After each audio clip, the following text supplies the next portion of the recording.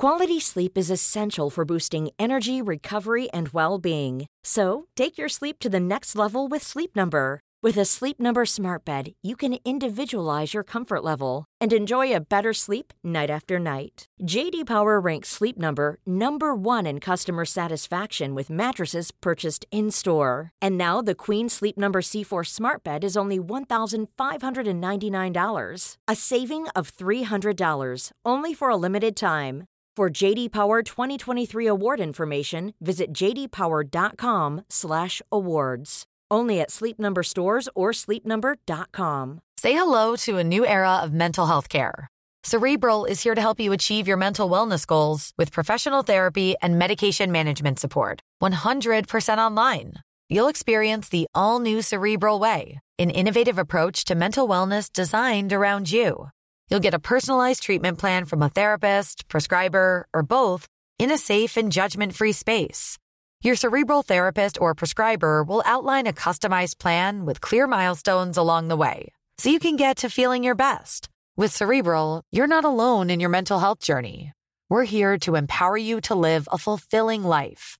So take that first step towards a brighter future and sign up today at Cerebral.com/podcast and use code ACAST to get 15% off your first month. Offer only valid on monthly plans. Other exclusions may apply. Offer ends July 31st, 2024. See site for details. Hej och hjärtligt välkomna till Hjärnskrynklarna 2018, episod nummer 6, ett avsnitt där vi ska prata om att prestera när man inte riktigt vill. Och jag hälsar som vanligt Fredrik Weibull, välkommen. Tack så mycket. Och Mikael Wallsbäck, hej. Tack, hej John. Tack. Varmt välkomna. Tack. Är det här ett vanligt problem att man drabbas av, kan vi kalla det för prestationsångest? Ja, eller motivationsbrist ibland också, kanske. Ja, precis. Och prestationsångest kan ju leda till motivationsbrist, att man kanske inte tycker att det är så kul. Men absolut alltså det beror ju på hur du menar vanligt också. Alltså, ja, och lite vilken nivå vi pratar om. Vi är väldigt färgade, vi jobbar ju mycket med det här. Men vi jobbar ju också med en viss del av befolkningen, eller liksom idrottsmän och kvinnor som söker sig till oss, har ju oftast det här på något sätt. Ja, eller många har det i alla fall. Ja, men alltså, precis, många, alla har inte det. Men det finns ju, absolut. Det känns ju som att det här är en ganska, det är en del av livet. Ja, verkligen. Det är svårt att komma ifrån. Vad man än har för jobb så är det väl, ibland vill man inte göra det. Jag har ju sagt det förut till er att när jag drabbas av motsvarande problematik, då går jag och köper en ny mikrofon och så har jag fått halleluja igen. Sen är det lugnt. Ja. Men jag kan tänka mig, ibland så kan man döva sin ångest på ett ganska enkelt sätt. Men ibland så är det lite djupare och då slår det tillbaka hårdare. Ja, det låter ju som att det kan vara ett farligt sätt också att döva det på. Jag menar, dag 7 så har du köpt några mikrofoner. Sen får man en annan ångest när man inte kan betala det man har köpt. Det är då man säljer dem, eller? Dyrt också. Nej, men jag tänker att jag vet inte om alla har liksom någon form av att det är svårt att komma ifrån eller naturligt. Jag tänker att många kanske tycker om att prestera och inte alls har så mycket ångest eller oro kopplat till det. Mer att så här, nu gör jag det. Och så tycker de kanske andra saker är jobbigt, att de mer blir trötta eller. Men så finns det ju de som verkligen innan har ont i magen eller otroligt nervösa. Där tror jag ändå att det finns en ganska stor skillnad mellan olika människor. Ja, skillnad mellan olika människor, men också om vi tar en 10-årsperiod eller en 20-årsperiod så kan det nog hända ganska mycket också. Variation för en själv, tror jag. Jag vet när jag var liten grabb så tävlade jag i BMX. Och så åkte jag runt i Sverige tillsammans med min pappa. Och varje kväll, jag var så nervös inför tävlingarna. Jag vet inte varför. Men varje gång på hotellen så hade jag jättesvårt att sova och ont i magen. Kändes på morgonen? Betydligt bättre. Gjorde det? Ja, det var alltid så här kvällen före någonting. Sådär. Men och det är något som jag absolut aldrig känner längre. Men jag kan tänka mig så här, den lilla människans perspektiv. Men kan du inte känna det alls nu? Alltså om jag tänker ett nytt uppdrag, ny kund, kanske någon kund som du liksom betyder mycket för dig, eller och en utmaning som kanske är du vet att du klarar av det, men den är ändå lite ny. Alltså du ska göra någonting. Eller tuff. Alltså du måste prestera. Ja, faktiskt så är det sådär att när det gäller just så här prestationsångest, vilket det har handlat om på senare år, så gick jag grubblade på det där ganska mycket och tyckte att det var ganska jobbigt när man kommer liksom till en face-off i ett sammanhang att nu ska det vara klart och nu ska folk jubla och bli glada. Så var det jättejobbigt. Tills så läste jag en artikel om en programledare som pratade om prestationsångest och menade på att det var ganska bra att känna den nerven, och utan den nerven så blir det inte exakt samma sak. Det är ungefär som nu har ju vi, när vi gjort avsnitt, så har vi haft gäster med oss, och det har vi ju inte i det här avsnittet, och plötsligt så ställs vi inför ett nytt sammanhang. Vi har gjort så här förut, men det var ett tag sedan vi satt helt själva och pratade. Och då blir det ju en viss nerv där. Men men i den här artikeln då så stod det att eller den här programledaren tyckte att det är bra med prestationsångest, att man vänder det till någonting positivt, att man håller skärpan. Sen handlar det också om att man kanske inte behöver vara så rädd att förlora faktiskt, alltid. Nej, och jag håller ju också med om det. Jag har ju, om jag ska kalla det prestationsångest, men någon nervositet, anspänning varje gång jag går upp, framförallt går upp för grupper, är ju alltid det liksom. För att det där är det ju, där går det ganska snabbt, och där blir det alltid att du har en ganska stor möjlighet att misslyckas och göra någonting dåligt, eller liksom det blir tydligt. Sitter man i en andra sammanhang så kan det vara lättare, men där är det ju på något sätt en utmaning. Men jag tänker också, jag har ju haft så här sömnlösa nätter, framförallt när jag var mindre också, inför turneringar eller så, där jag har legat och våndats liksom, och shit, nu måste jag prestera, eller nu måste jag göra det här, eller inför viktiga matcher. Och det har jag till viss del slutat med nu. Det kan hända ibland också nu, men jag lyckas ofta vända det mer till det vi har pratat om här i podden också tidigare, med att så här, fokusera på processmålen, alltså fokusera på det jag ska göra istället för själva resultatet. Att tar vi en föreläsning så kan inte jag kontrollera liksom vad alla kommer tycka, utan jag kan ju bara fokusera på att göra en bra föreläsning utifrån mina förutsättningar. Och det har jag blivit liksom tryggare med över tid. Jag hade ett sånt sammanhang en gång att jag skulle hålla ett föredrag för massa producenter från Sveriges Radio, och där stod jag typ så här 22 år och skulle hålla ett föredrag för dem hur man gör. och det var lite så här laddat ögonblick för mig. Men då hade jag faktiskt just för det sammanhanget då hade jag en otroligt bra icebreaker, och när den var genomförd så köpte de allt som jag sa. Vad var det då? Det är för lång story. Men jag tänker så här att det finns ju viss, jag menar, ibland handlar det om en i det här fallet ganska tydlig prestationsångest inför att man ska hålla ett föredrag till exempel. Det är också direkt överförbart, tänker jag, när man är på en idrottsplan och ska genomföra ett moment liksom. Det kan ju handla om jag gissar att det kan vara massa olika orsaker liksom. Det kan vara spelet. Det kan vara en teknik. Sen så kan det också vara en åldersfråga, att man har hållit på x antal år och kanske inte har den där nerven. Nej, men och jag tänker om vi tar våra jobb nu och så tar vi elitidrott, tar liksom skytte eller tar slalom, alltså vi tar skytte, då handlar det ju om att antingen skjuter du rätt eller så skjuter antingen träffar du lerduvan eller så missar du lerduvan. Det är inte så här att du har chans att så här, träffa nästan. Alltså jag tänker när du jobbar, John, med din, om du producerar eller gör, så är det ju som att det är väldigt så här, det är inte svart eller vitt att så här, nu missade du, så ja, det vart det inget jobb alls, utan du gör ju alltid jobbet. Sen kan du göra det så här, mindre bra eller jättebra. Men det är ju mer en fallande skala i någon form av bedömning för dig själv. Alltså jag tänker att det får man inte glömma i elitidrott eller idrott, att alltså idrott generellt är ju väldigt så här, tydligt i det fallet. Alltså ta tennis eller pingis eller squash. Alltså allt där, förlorar en boll så förlorar en boll. Ja, fast exakt så svart och vitt behöver det inte vara heller. Inte för vissa i alla fall. Det kan ju vara att man, om vi tar ett maratonlopp, kan man ju leda hela tiden med stor marginal fram tills slutspurten. Eller om man tar en tennismatch kan man ju ha matchbollar i andra sättet och sen tappar ändå i ett tajt tredje set och känna att man var nära.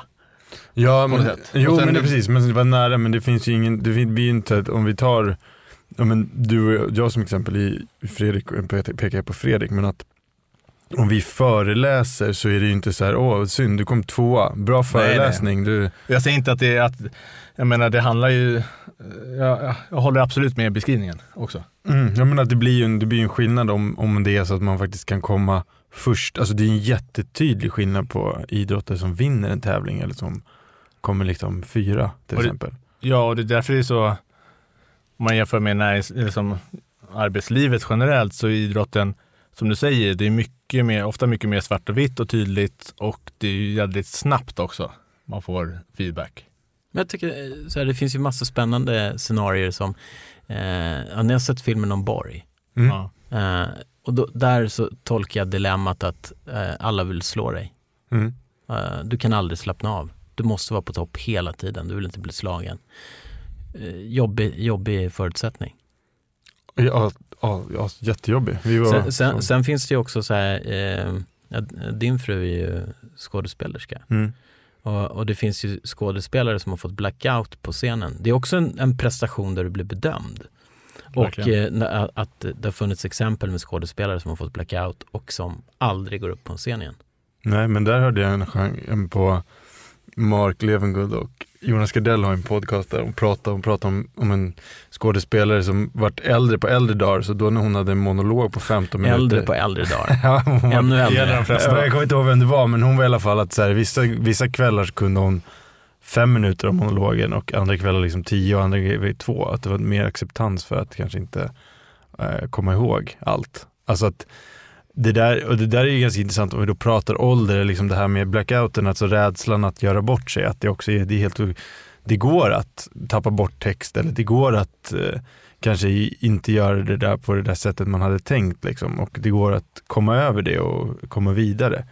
Det är ganska fascinerande att man är så rädd att allting ska gå jättedåligt, men oftast går inte allt helt katastrof, utan man kan ju oftast rädda upp det. Eller... Och tillägg till det, så oftast går ju allting, ofta är det någonting som inte går bra också. Alltså jag menar, den perfekta prestationen kommer ju inte särskilt ofta. Så att... Nu tittar jag på dig väldigt konstigt. Förstår inte. Den är ju alltid där. Vad sa du? Den är ju alltid där, den perfekta prestationen. Ja, absolut. Nej, men som Mikael säger så blir det oftast inte katastrof, men det blir oftast inte magiskt heller. Och det är ju ganska naturligt att saker går mindre bra. Så att jag menar, det är väl allmän tillstånd att vissa saker går mindre bra, så att därav kanske inte oroa sig för mycket av det heller, utan att vad kan jag lära mig av det? Hur kan jag prestera bättre nästa gång? Ja, jag håller ju på ett idrottslag som har där man säger att de har inte vunnit derby på massa år, att det funnits ett derbyspöke, men så nu lyckades Djurgården ta det och klara av det. Jag menar, och det, om vi snackar så här psykisk ohälsa, så man kan ju säga hur mycket man vill att det inte finns ett derbyspöke, men när det har varit en svit på över 7 år och man inte har vunnit ett derby, det är klart att det är ett problem, och att det där sitter i väggarna. Hur mycket man än vill säga det, att det inte finns, så finns det där. Och då måste man ju liksom ta itu med det. Och nu lyckades de ju sportsligt vinna, men de kanske har jobbat jättemycket med de frågorna. Ja, det vet jag inte, men jag tror att i alla fall så har det ju att göra med, ofta hör man ju intervjuer, men det där är ingenting som påverkar oss, det spelar ingen roll. Och det tänker jag att så är det ju inte, utan det är något som påverkas av det. Och att jag tror ju att man behöver ha en förståelse för den här prestationen, att den är krävande, och att, som vi är inne på, att den inte alltid är perfekt. Och liksom den här bilden av det perfekta är ju oftast och väldigt mycket bättre än vad verkligheten är. Alltså att om jag tänker själva någon gång när jag fantiserar så, gud vad härligt det ska bli i helgen, alltså jag ska ha det så bra. Och så kommer helgen och så bara, nej, det här var inte den här bilden jag hade av min perfekta helg, hur den skulle vara. Så att liksom den här perfekta bilden stämmer ju inte alltid. Men jag tänker så här, när man är i ett förhållande till exempel, så går man till kanske så här parterapi när det håller på att braka åt helvete. Och att lösa problem när det är konflikt är väldigt mycket svårare än att prata medan man har ett trevligt förhållande. Mm. Och jag kan tänka mig så här, många som kommer till er har fått ett problem. Eller är det så att folk är ganska öppna och inser så att men det är bra att ha någon att snacka med? Vissa är proaktiva, men det är vanligt att släcka bränder. Ja. Eller liksom lösa problem, absolut. För jag tänker så här att det borde ju ta, om vi nu inte känner för att gå ut på planen, eller liksom, vi har lite, men det är ångest. Det måste ju ta ett tag och hitta rätt. Ja, absolut. Det är ju ofta ingen quick fix. Så är det. Det kräver ju ofta arbete. Och just att förstå vad det egentligen handlar om. För det är ju inte alltid det är som så här en kompis, det här är en utav mina sanningar i livet, att man polare till mig som sa så här, men John, du har inte 10 problem. Du har 1 problem. Kom på vad det är, så kommer det andra lösa sig. Och så knäckte jag det där problemet och då blev allt annat jättekul igen. Mm. Men med prestation så kan det ju vara en som kan låta ganska enkelt, men om man har en elithockeyspelare som kanske är på efter, alltså när han eller hon är ledig så kollar han eller hon på hockey. Alltså att en sån enkel grej att kanske att få in bra återhämtning kan göra att man faktiskt orkar hantera den här prestationsångesten som kommer, eller den här stressen som är att när det går bra för laget eller för gruppen eller som individ, så är det liksom, då är det väldigt lätt att så här, men nu tar vi nästa match eller nästa tävling och så rullar det på. Men när det går tyngre så tar ju det mer energi, och då behöver man också ha kanske rutiner sedan tidigare så man vet att man får rätt återhämtning så man också orkar prestera.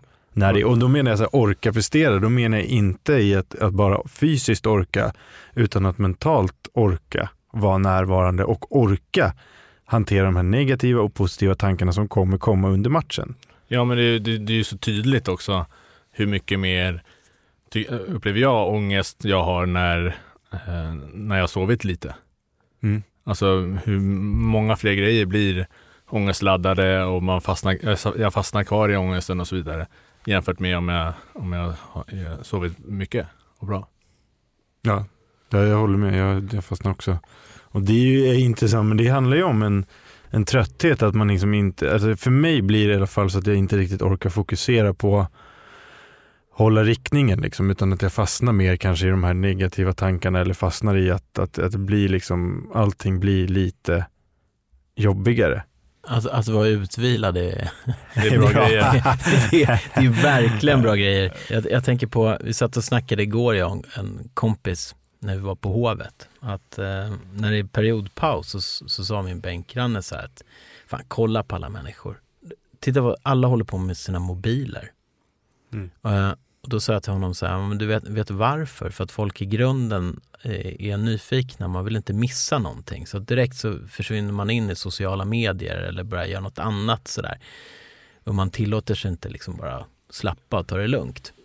Men inte bara nyfikna, utan jag tror också att folk, det är ett sätt att komma från sina tankar. Folk tycker det är lite jobbigt att vara ensamma med sina tankar också. Mm. Ja, men det tror jag också. Men just så här, varför ska man gå in på Instagram och trycka på massa likes här, på massa bilder som är, de påverkar inte oss speciellt mycket liksom. De ger inte alltid så mycket. Och just att sociala medier är en sån där liten tjuv för oss, för att vi är så pass nyfikna och vi vill inte missa saker. och ständigt konsumera. Alltså att vi är hela tiden lite hjärntrötta. Jag blev så full i skratt också, så ena grabbens mobiltelefon, där slutade internet funka för att jag hade sagt upp massa tjänster. Och då så ringde jag till telebolaget och så frågade jag om de kunde slå på internet, för det hade blivit lite fel när jag sa upp mina abonnemang. Och då säger den här kvinnan på andra sidan: oj, vad då? Det var mycket surf. Hur mycket då, sa du? 90 gig i månaden eller något sånt där. Och det är tydligen jättemycket då. Och för att direkt översätta så vet jag att vi stod och tittade på någon sån här översikt över olika mobilabonnemang och då stod det något sånt där typ 100 gig, det motsvarar 20 timmars surf om dagen. och så tänker man så här: ja, det kanske var ganska bra det där att internet var bortplockat. Jag menar, så fort man inte gör någonting och kollar man ner i mobilen och så fortsätter man att bara konsumera någonting, och i slutändan så vad har du fått? Du har fått nada, du har bara blivit trött, och då är man också mottaglig för, då är man sårbarare, så tänker jag. Ja, men också jag tror det kan vara en anledning till att vissa har svårt att sova också, just att jag tror mycket ligger i en flykt från verkligheten att kolla det där. Man slipper dela med sig själv. Det är bara att gå in och kolla på härliga bilder och likea och liksom vara positiv och fokusera på något annat än sig själv. Men när kommer man, kanske för många, det tillfället då man inte kan ta den här mobilen och scrolla, det är ju när man ska gå och lägga sig och sova. Plötsligt ligger man där med sig själv, man är trött, det är mörkt och alla tankar, man finns bara med sig själv och sina tankar, och plötsligt ska man dela med det. Ja, och där är vi ju, om man nu tänker så här, kanske blir väl eventuellt riskligt flummigt, men vi är ju människor, och liksom det vi har är att vi har tankar och känslor, och det skiljer oss mot andra djurarter. Det innebär att det är ju väldigt bra, för att vi kan ju tänka framåt. Alltså jag kan ju tänka så här, om jag sätter på mig min vårjacka idag och funkar det för det är 5 grader, ja det går. Nej, för då vet jag vet ungefär vad 5 grader är. Det har ju med mina tankar att göra, att jag kan förstå det sammanhanget. Det som då kan bli negativt är att jag också vet att när det står -20 så kan det också vara så att även fast jag inte har gått ut, så kan jag på något sätt vara så här, ha ångest och vara orolig för att gud vad det är kallt ute idag och man bara vill vara hemma. Alltså att det här är ju någonting som vi människor hela tiden måste jobba med, och att där behöver vi hitta sammanhang som är, alltså nu har ju vi förmånen att liksom på arbetstid kunna sitta och prata om vår härlig ångest liksom, och prestation, men att det är viktigt att man inte bara kör på. Det är självklart att man använder telefonen, men när man har ett liv, om det är antingen arbetsliv eller idrotten med full fart med mycket prestation, så behöver man liksom tid och reflektion, och det märker ju jag jättetydligt på de idrottare jag träffar eller personer som jag träffar individuellt, att när de kommer till mig så blir det liksom så här axlarna ner och så prata och så få lufta och få prata om de här sakerna. Och även när jag sitter med grupper med chefer eller ledare, att också där bara att nu pratar vi med varandra om saker som vi oftast inte har tid med att prata om, och då blir oftast den här, om det är prestationsångest, lär man känna den och förstå vad den är, när den kommer och vad den består av, så blir den ju också mycket mindre läskig. Det är ju som att du ser en skräckfilm en gång till, så är den liksom inte lika läskig som första gången, för du vet ju lite vart effekterna kommer vara. Och det är ju liksom, tankar i sig är ju inte farliga, utan jag brukar prata om att de 2 tillfällena de blir problematiska, det är ju när man antingen fastnar i dem och ältar i dem om man inte kommer någon vart, om man mår dåligt av det, eller då när man är rädd för dem. Då ställer de ju till problem. Det här vill inte jag tänka nu, det mår jag dåligt av, och så börjar man tänka på det, och så får man, då blir det ju problem liksom. Man är ju ganska beroende av omgivningen också, tänker jag, att det finns ju då om vi tar ledare till exempel, så finns det ju en del ledare som fattar allt det här och som har lite livserfarenhet, och så finns det yngre ledare som de kan också ha den här förmågan, men man är lite hårdare, lite krassare när man är yngre. Det är lite så här, lite tuff, man har en tuffare jargong om vi generaliserar. Men det kanske är också ganska personligt, men låt oss säga att det är individuellt då. Det finns ledare som inte fattar någonting av det här utan tycker att det här är bara hokus pokus. Och så finns det människor som fattar det här att människor har känslor. Och ibland så är livet lite upp och ner, och så finns det då människor som är lyhörda för att det finns människor som inte mår så bra för stunden och som faktiskt också är beredda. Det är jätteskönt sådär när en annan person ser att man behöver få snacka lite och inte att få säga det man går och tänker på.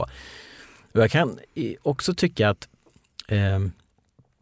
jag kan bli arg på mig själv ibland när man inte säger vad man faktiskt tycker och tänker. Och att man ibland kanske är lite onödigt rädd för att berätta vad fan man tänker på. Jag tror det är viktigt också att ofta kanske inte krävs så mycket heller. Utan om vi jobbar i en miljö och någon gång att jag frågar dig hur du mår och att jag tar mig tid att lyssna också. Att jag genuint står kvar och ser i ögonen och väntar på svar. Och tar emot det och bekräftar det och ser dig när du pratar. Och bara den vetskapen av att om det är någonting, att du vet att jag finns där och kan lyssna på dig, tror jag också hjälper dig. Att du vet att om det är någonting så kan jag prata om det. Jag tror det är jobbigt också att känna att man inte har någon att prata med dig om, eller att det kan nog öka det jobbiga liksom. Vem är den viktigaste personen i det här rummet, anser du, Mikael?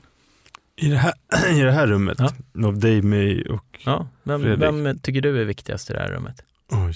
Men det vet jag svaret på, vad du är ute efter. Jag måste ju säga mig då, antar jag. Vad hade du tänkt säga då? Nej, men jag satt ju och värderade dig eller Fredrik, så vem ska välja, vem är viktigast, och det här du sa, så här, känns det taskigt nu om jag då säger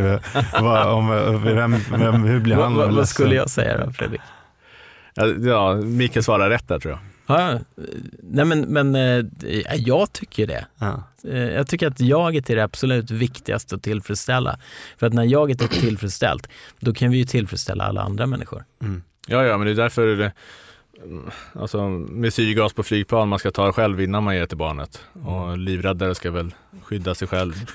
Man hoppar i båten före barnet. Ja, först jaget före jag. Men det där är så här, jaget före laget kan man ju dra det till, att från att man ser man har pratat så här, men okej, nu ska vi som grupp komma ihop så här, om det liksom är handbollsspelare, ett gäng handbollsspelare eller hockeyspelare eller fotbollsspelare eller vad det är. Att det är ju individer i gruppen, och där behöver jaget komma före laget, inte på ett icke-ödmjukt sätt, men precis som du säger, man måste våga sätta sig själv främst, och kanske det här är det jag behöver, och stötta andra också. Men det är en viktig grej. Ja, men också det bästa sättet att påverka de andra, det är ju att föregå med gott exempel och ta hand om sig själv. Och, men det är klart det är svårt att hjälpa andra om man inte tar hand om sig själv. Det blir väldigt ohållbart. I en lagsport så om man inte pallar leverera, så påverkar man ju för de andra människorna i laget. Absolut. Ja, det var ju som lite när vi började om det här temat, så hittade ju för några veckor sedan i Sportbladet om Mertesacker, den fotbollsspelaren från Arsenal, och hur han också berättade om sin prestationsångest, och där han när Tyskland åkte ut VM liksom, att han tyckte att det var skönt att slippa prestera. Och jag träffar idrottare som liksom, och de här tankarna kan ju vara liksom ganska, kanske de skäms för att de har, men att det är viktigt också att de får med fram. Alltså att träffa idrottare som liksom vill önska kanske att arenan eller idrottshallen något skulle bara brinna ner, för då skulle de bara slippa åka dit och prestera. Alltså då skulle i alla fall hända något, eller att de liksom nästan vill bli skadade bara för att sen då slipper jag ju prestera.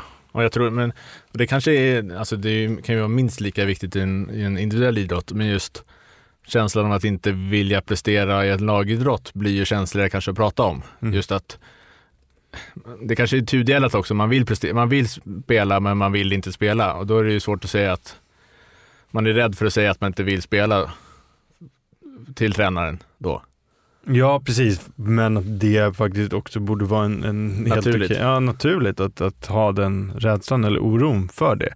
Ja, men det är då man kan ta hand om det. Ja, precis. Att inte Att inte tro att så här, men om alla ska börja prata om hur rädda de är för att spela så kommer ingen vilja spela, och det är ju snarare tvärtom. Och att det smittar av sig också. Ja, att precis. Ja. Också. Att så här, om bara för att du, Fredrik, är rädd för att spela så skulle jag och John bli det. Det så behöver det inte, oftast är det ju... Nej, snarare tvärtom, att jag känner, oj, du är också rädd. Ja. Och så blir jag mindre rädd för att vi kan göra det tillsammans och att vi förstår varandra. Ja. Det som är så fascinerande i den här historien om fotbollsspelaren där, det är ju att han har gjort ganska många landskamper och varit professionell fotbollsspelare i 15 år. Och hans grundproblem handlade ju om att han egentligen aldrig ville bli proffs, utan han hade fotboll som hobby. Ja, när pappan sa att du kommer inte klara det här, det var ju en skön mening för honom att höra. Ja. Och ändå var han yngsta tysken någonsin att spela i Bundesliga. Och 100 hur många landskamper han hade. Ja, men där blir ju skillnaden när det går från någonstans att bli en hobby till något som är viktigt, och då får vi ju in det här med prestationen, och för att kliva upp på elitidrott då pratar vi också ekonomi helt plötsligt. Alltså då pratar vi om att det här är ditt sätt att försörja antingen dig själv eller liksom över tid kanske även liksom någon familj, och då helt plötsligt så pratar vi ju, den prestationsångesten är ju tung alltså. Ja, också kanske man känner att man inte man kan så mycket annat eller har så mycket erfarenhet av något annat, och man behöver krav på sig att man måste få in pengar. Det är inte så lätt att sluta då heller. Kanske. För många. Nej, och vad är det vi kan prata om så här processmål och ett viktigt sätt att processmål, men vad är det för idrottare vi blir bedömda på liksom? Och så när du säger processmål, vad menar du? Nej, men det jag menar då är att om man till exempel tar om man tar fotboll, att du har ett resultatmål att du ska vinna matchen liksom. Som spelare kanske behöver bryta ner det till att men vad behöver jag bli bättre på? Ja, men jag behöver få bättre bollmottagning, det är det jag ska träna på den här veckorna, eller den här matchen ska jag fokusera på liksom alltså löpa fullt ut i allting, att orka ta i och liksom orka ta i när jag blir så där läskigt trött mot slutet på matchen, att liksom våga ta i fast jag är helt slut. Olika mål för saker som hjälper mig att prestera bättre för att nå mina resultatmål. Så kan man ha processmål då. Vad vill jag bli bättre på för att kunna prestera så bra som möjligt? Så snabbare, bättre speluppfattning, bättre passar och så vidare. Ja, och liksom att idrotten är ju väldigt resultatinriktad på vad det är man gör. Så att där behöver det ju balanseras upp med processmål. Och det blir ju också precis det ligger i naturen med resultatet. Det är ju själva det tävlingen går ut på, att få bättre resultat än de andra. Men det är ju väldigt lite, man har ju lite kontroll över det. Dels har man ju inte full kontroll över allt, sin egen prestation, men sen har man andra motståndare som kan prestera hur bra som helst en dag. Och processmål, det är kopplat till just din egen prestation, och det man gör har man ju mer kontroll över. Så det blir på något sätt det är fokus på det man ska göra. Finns det någon studie som säger att inom den här sporten så har vi de lyckligaste utövarna? Ingen aning faktiskt. Nej. Jag har aldrig hört talas om en sån studie. Nej, det skulle vara ganska intressant att se. För jag tror att hela liksom jargongen skiljer sig väldigt mycket mellan olika idrotter. Say hello to a new era of mental health care. Cerebral is here to help you achieve your mental wellness goals with professional therapy and medication management support. 100% online. You'll experience the all-new Cerebral Way, an innovative approach to mental wellness designed around you.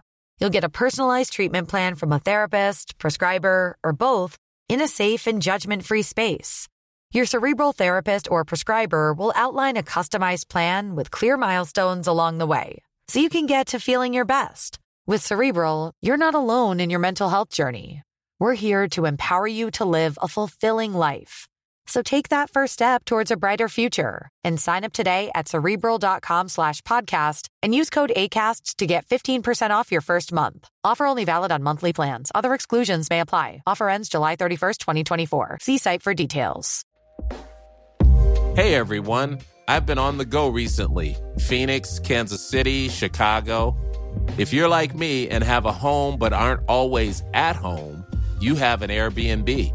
Hosting your home or a spare room is a very practical side hustle. If you live in a big game town, you can Airbnb your place for fans to stay in. Your home might be worth more than you think. Find out how much at airbnb.com/host. Getting engaged is a moment worth cherishing. A one-of-a-kind ring that you design at Blue Nile can help your love sparkle. Just choose your diamond and setting. When you found the one, you'll get it delivered right to your door. Finding the right engagement ring can be nerve-wracking. At Blue Nile, you'll have the expert guidance needed and a diamond guarantee that ensures you're getting the highest quality at the best price. Cherish all of life's moments and save up to 30% at BlueNile.com. That's BlueNile.com. Man kan tänka sig vissa idrotter då som man tänker så här, men här är de mycket roligare eller så är det kommer alltid in den här liksom, där prestationen, resultatet, och där är det liksom, det är mer som att inom varje vad ska jag säga, förening eller grupp eller där vi är, så är det alltid några som har det kämpigt med det där liksom, lite oavsett idrott. Så att den erfarenhet jag har liksom, det verkar mer vara alltså att olika personer har kämpat med det här på olika sätt, för att hur man än vrider och vänder på det så är det alltid prestationen liksom, att som ska göras. Och men där är ju såklart att vissa idrotter kanske är bättre på att liksom fånga upp det här, att okej, om du är rädd för att prestera, alltså det är kanske inte det man liksom tänkte inför SM-slutspelet i SHL nu, att tränaren går runt och frågar vilka som är rädda och oroliga för att spela liksom. Det känns inte som att det kanske finns den, men det finns även det i hockeyn också, så att det finns ju hockeyspelare, jag läste om en hockeyspelare som hade lagt av på grund av en skada, och som sådär 1 år efteråt så konstaterade han att livet var ganska skönt att slippa all den här pressen, att hela tiden försöka vara bäst, och att tävlan, att hela tiden vara första back. Man vill kanske inte vara nummer 8 liksom. Nej, det blir så tydligt var man ligger, alltså kanske inte jättemånga yrken man har en rangordning var man ligger prestationsmässigt på jobbet. Men nej, och som jag pratade om, att man kan komma till jobbet och så är det så här, ja, välkomna John och Fredrik. Idag kommer Fredrik, du kan gå hem för du kommer inte få vara kvar på jobbet idag, utan idag kommer vi satsa på John. Han har varit het här i 4 dagar och vi kommer ge honom chansen här på fredag. Men du, Mikael, skulle du kunna sätta dig i fikarummet, för att du är en sån här du är en rollinnehavare här, så att du attackerar bara. Vi måste positionera dig bättre i fikarummet. Ja. Det är för orörlig i dina förflyttningar mellan olika platser. Du måste vara mer rörlig och interagera med fler människor. Jag skulle vilja att du är med på konferensen och bevaka fikakorgen. Ja. För att Fredrik käkar väldigt mycket där. Så att om du kan hålla honom borta. Absolut. Jag ska göra mitt bästa. Ja, men just det där att faktiskt också kanske identifiera sig med vilken roll man har i sammanhanget. Det är inte helt självklart att man ska nöja sig med att att man är med ett special team till exempel, att det är där du gör jobbet. Vad menar du nu? Nej, men inom olika idrotter så finns det ju liksom olika formationer, att jag menar, du är en rollspelare kanske, och då får du bara vara inne vid de där tillfällena. Du kanske är jättebra i hockey på att spela boxplay, och det är det du kommer göra. Det är där du får mesta tiden. Och sen att acceptera, alltså det här är min grej, och det kanske inte, det är ju så, samtidigt är det så här, jag är lite kluven så här, varför ska folk alltid bestämma, sätta in en ett fack, jag menar, du är så, då ska du vara där, men jag kanske tycker att det är roligt att vara där, fast jag kanske inte är bäst på det, men jag tycker att det där är drivkraften, det är roligast, det är där jag vill vara. Men det är ju viktigt också i ett lag att alltså, dels tydliga roller men också rollacceptans. Det kan ju bli problematiskt om du verkligen vill vara där, men du är bättre på det andra. Så blir det en viss problematik om du inte får spela där du faktiskt tycker eller vill du ska vara.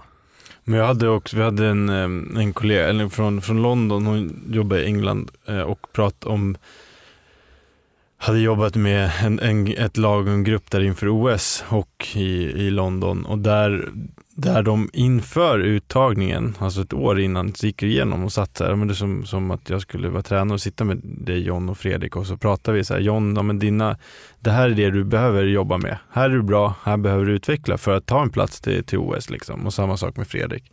Och sen att ett år senare liksom sitta i samma möte och säga så här: ja, tyvärr John, det här har inte du utvecklat från en... Då skattar de allt och så här, för du har inte utvecklat det här från en 6 till en 8 som hade behövts, utan vi tycker att du är en 7, vilket gör att vi kommer inte ta med dig till truppen. Och det tänker jag är ju ett sätt att bryta ner det till, försöka bryta ner de här resultatmålen till processmål, för att mycket inom idrotten kan ju vara att många idrottare liksom helt plötsligt får de inte spela, eller så liksom kanske de inte riktigt har... De kanske får en förklaring från tränaren, men det har liksom inte varit den här dialogen innan, så att idrottaren själv vet att så här, men okej, jag förstår att jag inte får spela nu för att det här har inte funkat, utan det är ofta man får att så här, de som presterar bäst, de spelar, och det där är väl en sanning med modifikation liksom, att det kan ju verkligen vara vissa spelare i lag och grupper som underpresterar, men de har en roll i gruppen som gör att de ändå får spela. Ja, men det är väl många grejer. Ja, men dels att man har den rollen, dels att man, men också tränaren eller klubbledningen kanske tycker bättre om dig. Det kan ju påverka att du får spela också. Eller att man plötsligt ändrar, man ska spela mer defensivt, eller man ska ha en annan spelstrategi, vilket gör att den bästa spelaren inte får spela. Alltså det är ju mycket där, men just som du säger, att tydlighet, det går inte att göra för tydligt. Nej, och ju mer ansvar du som idrottare kan ta över dina prestationsmål, processmål, istället för att lägga det hos tränaren. Alltså det vill säga att tränaren får lägga upp det här, och det innebär att tränaren kan säga så här: nej, nu får du inte spela, och nu får du spela. Att kan man ta mer kontroll över det själv, så har man ju också en mer större påverkan på det där. Och tydlighet att sträva mot liksom. Ja, och en ökad kontroll. Ja, upplevd kontroll också. Ja, upplevd kontroll, vilket är bra om man pratar om det här att inte våga prestera eller prestationsångest. Så ju mer kontroll du kan ha på de faktorer som är svåra att kontrollera, desto bättre blir det. Och också som tränare och ledare att verkligen fundera på vad är det man belönar, vad är det man förstärker. Är det att Mikael gjorde mål, eller är det att Mikael kämpade järnet under hela matchen och det premierar? Alltså, även om du inte kanske presterar optimalt, så ger det cred för att du kämpade. Då blir det också lättare att kämpa kan jag. Jag vet inte om jag kommer göra mål, men jag kommer ge järnet. Det är sådana man vill ha i sitt lag också. För det ligger ju mest inom sin kontroll. Och om man gör det, så blir man ju bättre och kommer prestera bättre därav också. Jag kan ju tycka också att så här, inom toppidrotten så borde man ju ta med sig tänket från ungdomsidrotten, där man bör liksom premiera alla för en positiv utveckling, och inom idrotten är det sådär tragiskt, kan jag tycka, verkar vara inom alla sporter, att det finns vissa individer som får göra så otroligt mycket, medan andra inte får lika mycket chanser och möjligheter att utvecklas. Så att du får spela med äldre lag, och du får åka iväg på massa specialgrejer, och så finns det de som inte får det, och massa talanger som man faktiskt missar på vägen, för att deras utveckling kommer komma om 2-3 år istället. Men under den tiden då hinner de sluta. Och inom toppidrotten så, jag menar, det vet ju var och en som är på en arbetsplats, att ibland har man flyt, ibland har man det inte. Och även om man då är inne i en svacka, så behöver man kanske hjälp med sin utveckling så man kommer tillbaka. Och när vi bara är resultatfokuserade, vi ska vinna till varje pris för att det är mycket pengar som står på spel, vi vill komma åt en titel, även i det sammanhanget så behöver man ju få individer att lyfta. Det är ju precis som, jag menar, det är lite komiskt på något sätt att näringslivet tar in idrottare som håller föredrag om hur man vinner ett OS-guld. Du menar att i och med att det inte finns något OS i näringslivet? Exakt, och företag, man kan lära sig väldigt, väldigt mycket från idrotten, där det hela tiden handlar om att åstadkomma en prestation. Och att man har liksom inte det tänket riktigt i näringslivet. Vilket år menar du? Nu lämnar jag ämnet. Nej, men alltså, jag tycker att det är lite roligt så att man tar in idrottare som ska inspirera. Och att det här, det kanske är så att man ska ha ett poängsystem över Mikaels insats på kontoret och utveckla dig. Ja, men man kan skoja om det, men det är ju det här att hur du positionerar dig i fikarummet, eller om min roll är på företaget att vara den personen, så är det en viktig grej. Jag kan inte gå in på fikarummet och varje gång sitta och prata med John, och så pratar jag inte med Fredrik eller Johan eller Cecilia eller Amir. Alltså, jag måste ju kunna prata med alla om jag har den rollen, och då behöver jag ju förflytta mig. Och där är ju idrotten väldigt bra på att ge feedback på de här beteendena. De är väldigt tydliga. Och i näringslivet så är de ju betydligt otydligare liksom, att vad man ska göra och inte. Så att, det är därför jag som videocoach skulle kunna börja jobba på en advokatbyrå. Att plötsligt, tjena grabbar, nu ska vi börja med video den här veckan. Jag kommer ta ut små snuttar på er, så kan vi gå igenom det sen och ha en analys här, så kommer jag kunna rita det här programmet och se vad ni gjorde bra eller dåligt. Du får förklara vad du menar med alla fattar inte vad du säger när du säger videocoach. nej, men att man tar fram liksom så här sitt lilla videocoachprogram. Men du jobbar i ett lag med det, eller hur? Ja, exakt. Och så filmar man kontoret, och så kan man visa så här, för att oftast är det ju så där att i ett jobbsammanhang, så, eller i många sammanhang, den som pratar mest på något sätt vinner förtroendet. Fast det kan vara bara luft. det är jättekul grej. Jag tycker vi ska göra. Vi ingår in som videocoach. Vi bara hittat ett advokatkontor. Och så går vi in som videocoach, och så kommer vi kunna coacha chefen och säga så här: nu stannade det här i 20 sekunder här och skratta med den här killen, och de här 4 gick det bara förbi utan att säga hej. Det här är inte okej. Gör om ju rätt. Eller liksom, här är ett jättebra beteende. Här ser vi hur du står otroligt bra i din positionering i fikarummet. Du är öppen mot flera stycken här. Du kan ta in infallsvinklar från alla 5 här istället för att du sluter dig i ditt kroppsspråk. Så att absolut, bra idé. Kändes som att man plötsligt lämnade ämnet och på något sätt blev ännu hårdare. Videoövervakningen ökar liksom. Exakt, när vi pratar om känslor, hur man mår. Det här är ju ett fantastiskt bra sätt att advokatbyrån då, istället för att ska fokusera på alltså resultatet i att liksom liksom deras omsättning, att de måste in kunder eller så fokuserar de på hur skapar vi ett bra klimat på det här advokatkontoret så att vi kan prestera bättre. Så det här videogrejen vi skojar om det nu, men det är ju ett bra sätt att hjälpa idrottare eller i näringslivet att bryta ner till processer, att se så här, ja, men om det är så att du alltid stannar vid den här personen och ger honom 5-6 minuter extra, det är klart att han kommer växa mer än de här personerna som du bara går förbi liksom. Och sen tydligen använder det som redskap också, för att om man skulle haft det hela tiden, då skulle det bli problematiskt liksom. Vad hade hänt med den här tyska fotbollsspelaren om man hade identifierat hans problem för 15 år sedan, eftersom han alltid har haft ont i magen kvällen före någon stor grej? Om man hade hjälpt honom på traven. För tydligen var ju då problemet att prestationsångest, att det var att bli bedömd hit och dit, och att det var jobbigt för honom. Och det finns ju människor som tycker att det är jobbigt. Och det är väldigt mycket lättare för människor som går igång på att drivs mot ett resultat. Att vad är då nyckeln för att få honom att tycka att hans proffsliv är lika roligt som hobbylivet?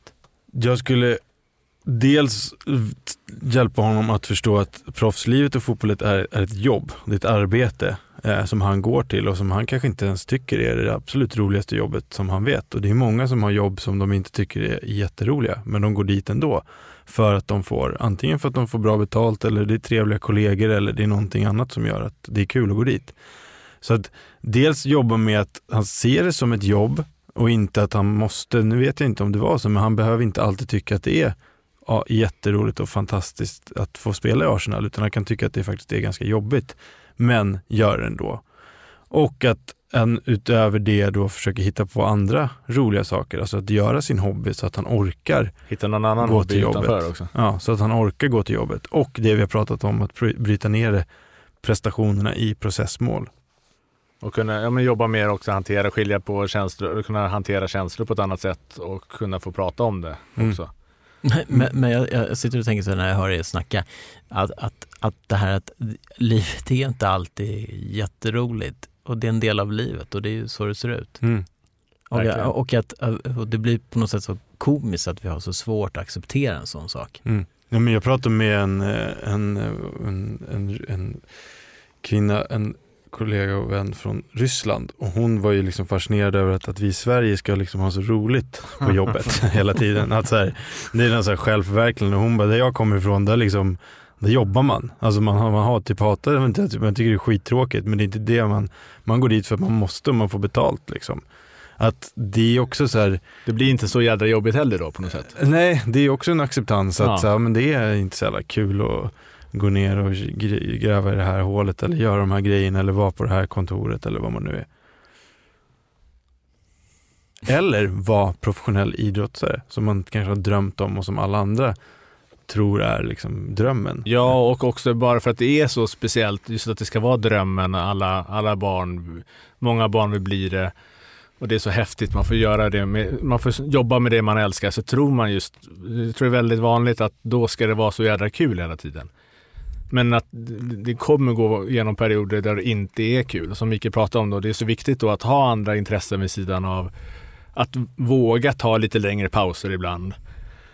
Och liksom inte tänka på det dygnet runt, utan umgås med kompisar utanför idrotten som har andra intressen som inte tycker det är så jävla viktigt också. För att det ska bli hållbart, för att man ska vilja göra det under en längre tid också. För att det ska vara kul under en längre tid. Jag menar, när jag pratar om passion är jättehäftigt, det vill man ju ha kvar. Det vill man ju, man vill ju fortsätta ha den här passionen, men om man gör det hela tiden, enda man tänker på, det är ju jädrigt bra sätt att ta koll på det. Och det jag tyckte det var fint sagt av din kollega i Huddinge som var ansvarande för hockeygymmet. Alexander Ytterberg. Ja. Han pratade ju om när han var ung och spelade ishockey, att han gick på en skola där folk inte spelade ishockey. Och att han tyckte att det var ganska skönt att byta miljö efter match. Att det var ingen som frågade hur det gick. Det hade kanske gått jättedåligt. Och att det är ju ganska nyttigt faktiskt. Om med sig med lite andra människor. Ja, och som om man som förälder älskar fotboll och sitt barn spelar fotboll, även om man jättegärna skulle vilja prata om fotboll med barnet hela kvällen, att man faktiskt pratar om annat också. Anstränger sig själv för att prata om annat. Jätteviktigt. Jag tror ju att människor som är tillfreds är ganska väl, de producerar väl. De är duktiga. Men jag slås av förundran över det sovjetiska landslaget i ishockey som bodde 11 månader på kasern. Och har ni sett den här dokumentären om, jag tror att den heter Red Army? Delvis. Där är en spelare som ber om att få åka hem till sin döende pappa innan pappan går bort, och han får svaret nej. Vi har en viktig match som är snart. Och de lyckades spela så fantastisk ishockey under så tuffa, omänskliga förhållanden, skulle jag vilja påstå. Liksom, det var inte mycket utrymme för känslor och frågor, hur mår du idag? Nej, men det där är ju, ja, där brukar jag prata, men att det är också en förmåga. Alltså, är du tillräckligt bra så kan du ju prestera ändå. Eller liksom, det är som jag brukar sitta med idrottare och säga så att även om jag är mentalt stark så vinner ju de över mig i, om det är golf eller badminton eller hockey eller fotboll, för de är ju betydligt bättre än vad jag är. Men jag tänker återigen den här fotbollsspelaren nu som tyckte att det var så jobbigt att han hade velat vara amatör istället. Frågan är om det inte handlar om hans förhållningssätt i hela grejen. Alltså för att det blir ju så häftigt drama för oss när vi läser i tidningen om en fotbollsstjärna och så vi ser något slags drömyrke som han säger att han tycker att det är bara jättejobbigt och han vill inte vara där. Så det blir en sån stor konflikt för oss, vi förstår inte riktigt. Men jag tänker så att han har liksom inte själv knäckt nöten vad han håller på med. För jag menar, det borde egentligen inte vara ett problem även om han blir bedömd i allt han gör liksom. Nej, sen kan ju inte man kan ta det som exempel och inte prata om honom, för vi vet ju ingen skit om honom, men om man tar liksom, titta på det som en generell frågeställning så blir det ju, ja, alltså det är helt klart det är mycket med perspektiv att göra ju, som du är inne på, hur man ser på det och vad en hobby ska vara och hur ett jobb ska vara och jag tror ofta att det där kan handla om egentligen helt andra saker än själva idrotten. Det som han har ett annat problem, tror jag. Ja, men du tänker så. Men jag tror att i alla fall så handlar det väl om att, som sagt jag vet inte, men att i de här stunderna att det är bra att lära känna sig själv. Alltså det är bra att förstå varför jag går hit. Och så kan folk tänka sig, men det är väl bara onödigt. Det är bättre att jag bara går dit så får det gjort. Liksom. Men att det finns en absolut liksom, kopplat med välmående och prestation med att om du har en ökad kontroll eller ökad liksom, förståelse för att så här, jag gör det här för att det är mitt eget val. Alltså du som vi pratade med Thomas Pikelner här för några avsnitt sedan, han sprang från Varberg. Nej, från Kalmar till Varberg, 10 maraton på 10 dagar och liksom en stark drivkraft var att det var hans val. Att där tror jag att det finns mycket att jobba med inom idrotten, att man orkar omvandla det till sitt eget val. Att man orkar vända på de här stenarna och se så här, är det här jag vill göra? Hur tänker jag på det här? Är det något som jag älskar att göra eller gör jag det här bara för att det här är det enda jag kan och det här jag är bäst på och det här jag har störst chans att tjäna bra pengar på? Okej, men då gör jag det därför. Eller what's in it for me liksom? Och det måste vara okej att sluta och ibland kanske är rätt anledning att sluta. Men då är frågan också, det är inte kanske alltid rätt lösning att sluta, för att om man börjar med något annat så kanske det blir prestationsångest om man vill prestera där och då kommer man ju aldrig ifrån problemet utan kanske snarare bara förstorar det. Så att det gäller ju att sluta av rätt anledning, men jag tror också att men som du är inne på, och att du just veta att det är okej att sluta om jag vill. Bara den insikten gör ofta att mycket släpper. Att man får mer den känslan av att man gör det för att man vill. Då i så fall. Det har varit ett spännande samtal så återigen, det tar ju liksom aldrig slut. Man kan ju fortsätta prata hur länge som helst. Jag skulle kunna slänga in ett V3 här igen så skulle vi prata en halvtimme till. Ja, det är svårt att sluta. Vi skulle vilja sluta för länge sedan tror jag. Ja. Om vi sammanfattar det här då. Så på något sätt, det är jätteviktigt att vara nära sig själv. För att försöka identifiera vad den här prestationskravet som man lider av kommer ifrån. Ja, och släppa fram jobbiga tankar.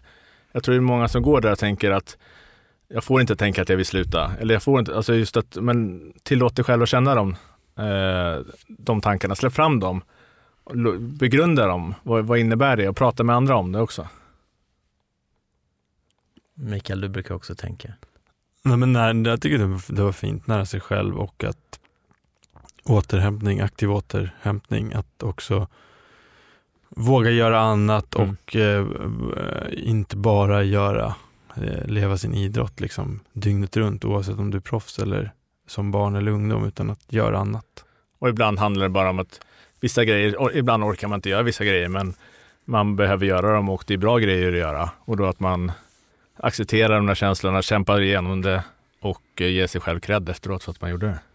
Ja, och men det brukar bli ganska tydligt att om man tänker ta en idrottare som är fotboll eller hockey eller basket eller vad det är, och att man är ute och plockar svamp som är konstant, då är det oftast så att de inte är så här yes, 15 svampar. Yes. Eller typ så, nej, det kan man nog tävla om, tror jag. Ja, men man kan tävla om det, men att också att det har inte samma betydelse att liksom hitta de här aktiviteterna där det är okej att där det inte är prestation. Men det är okej att sitta en timme och inte plocka en enda svamp liksom. Det är ingen som bryr sig, eller på att säga, men det är helt okej att göra det. Jag skulle vilja att ni som lyssnar, att om ni tänker till lite och funderar, så kanske ni får några frågor eller ni kanske har någonting som ni vill dela med er av.